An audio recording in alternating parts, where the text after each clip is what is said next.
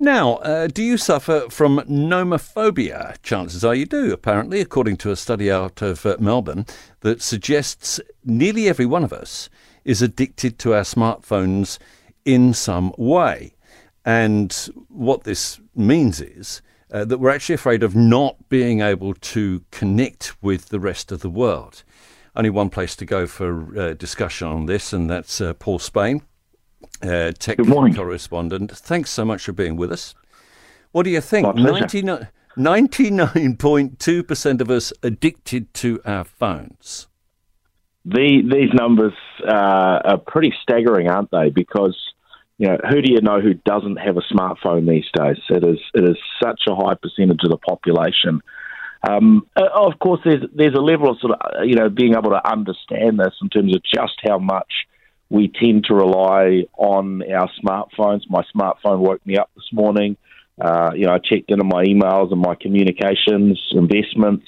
I haven't had a chance for any entertainment off my smartphone this morning or take any photos, but there are just so many things that we use our devices for. It's 7:30 in the morning. Don't you have a cup of tea first?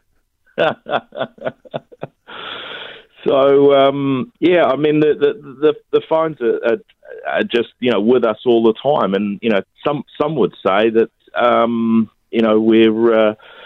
we're almost robots now anyway because we're so closely connected with them. Yeah.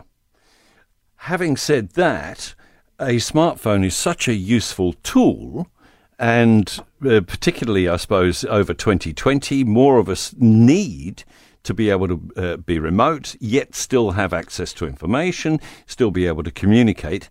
It's not that we've got some kind of weird mental health thing going on, is it? It's that we need these things now. Well, there's probably a bit of both, and I think that will vary, and individuals and families need to work out what's an appropriate use of their technology and what's overuse. And I know that will vary from environment to environment, such as rules in the house. If you don't bring your smartphone to the kitchen table or the dinner table, those sorts of things. Whether there are systems in place around times where the screen goes off entirely. These sorts of mechanisms can be actually quite important to put in place. And of course, one of the biggest ones is when driving. And it seems that this addiction to our phones means many people are still, so committed to seeing what's on their phone that they can't put them down while they're driving. Yeah. And that's certainly something that has to stop from a safety perspective. It's even before we got to the full smartphone thing. I think text made a big difference to the way we communicate with one another. You get a text and I don't know why, but for some reason you feel you need to respond right away. You can't wait and think about it for a sec. Yeah, these are some of the disciplines that we actually have to learn, right? Because there is that sort of expectation. I haven't learned it yet. Actually, doesn't matter if you leave it a few minutes, and in most cases, no.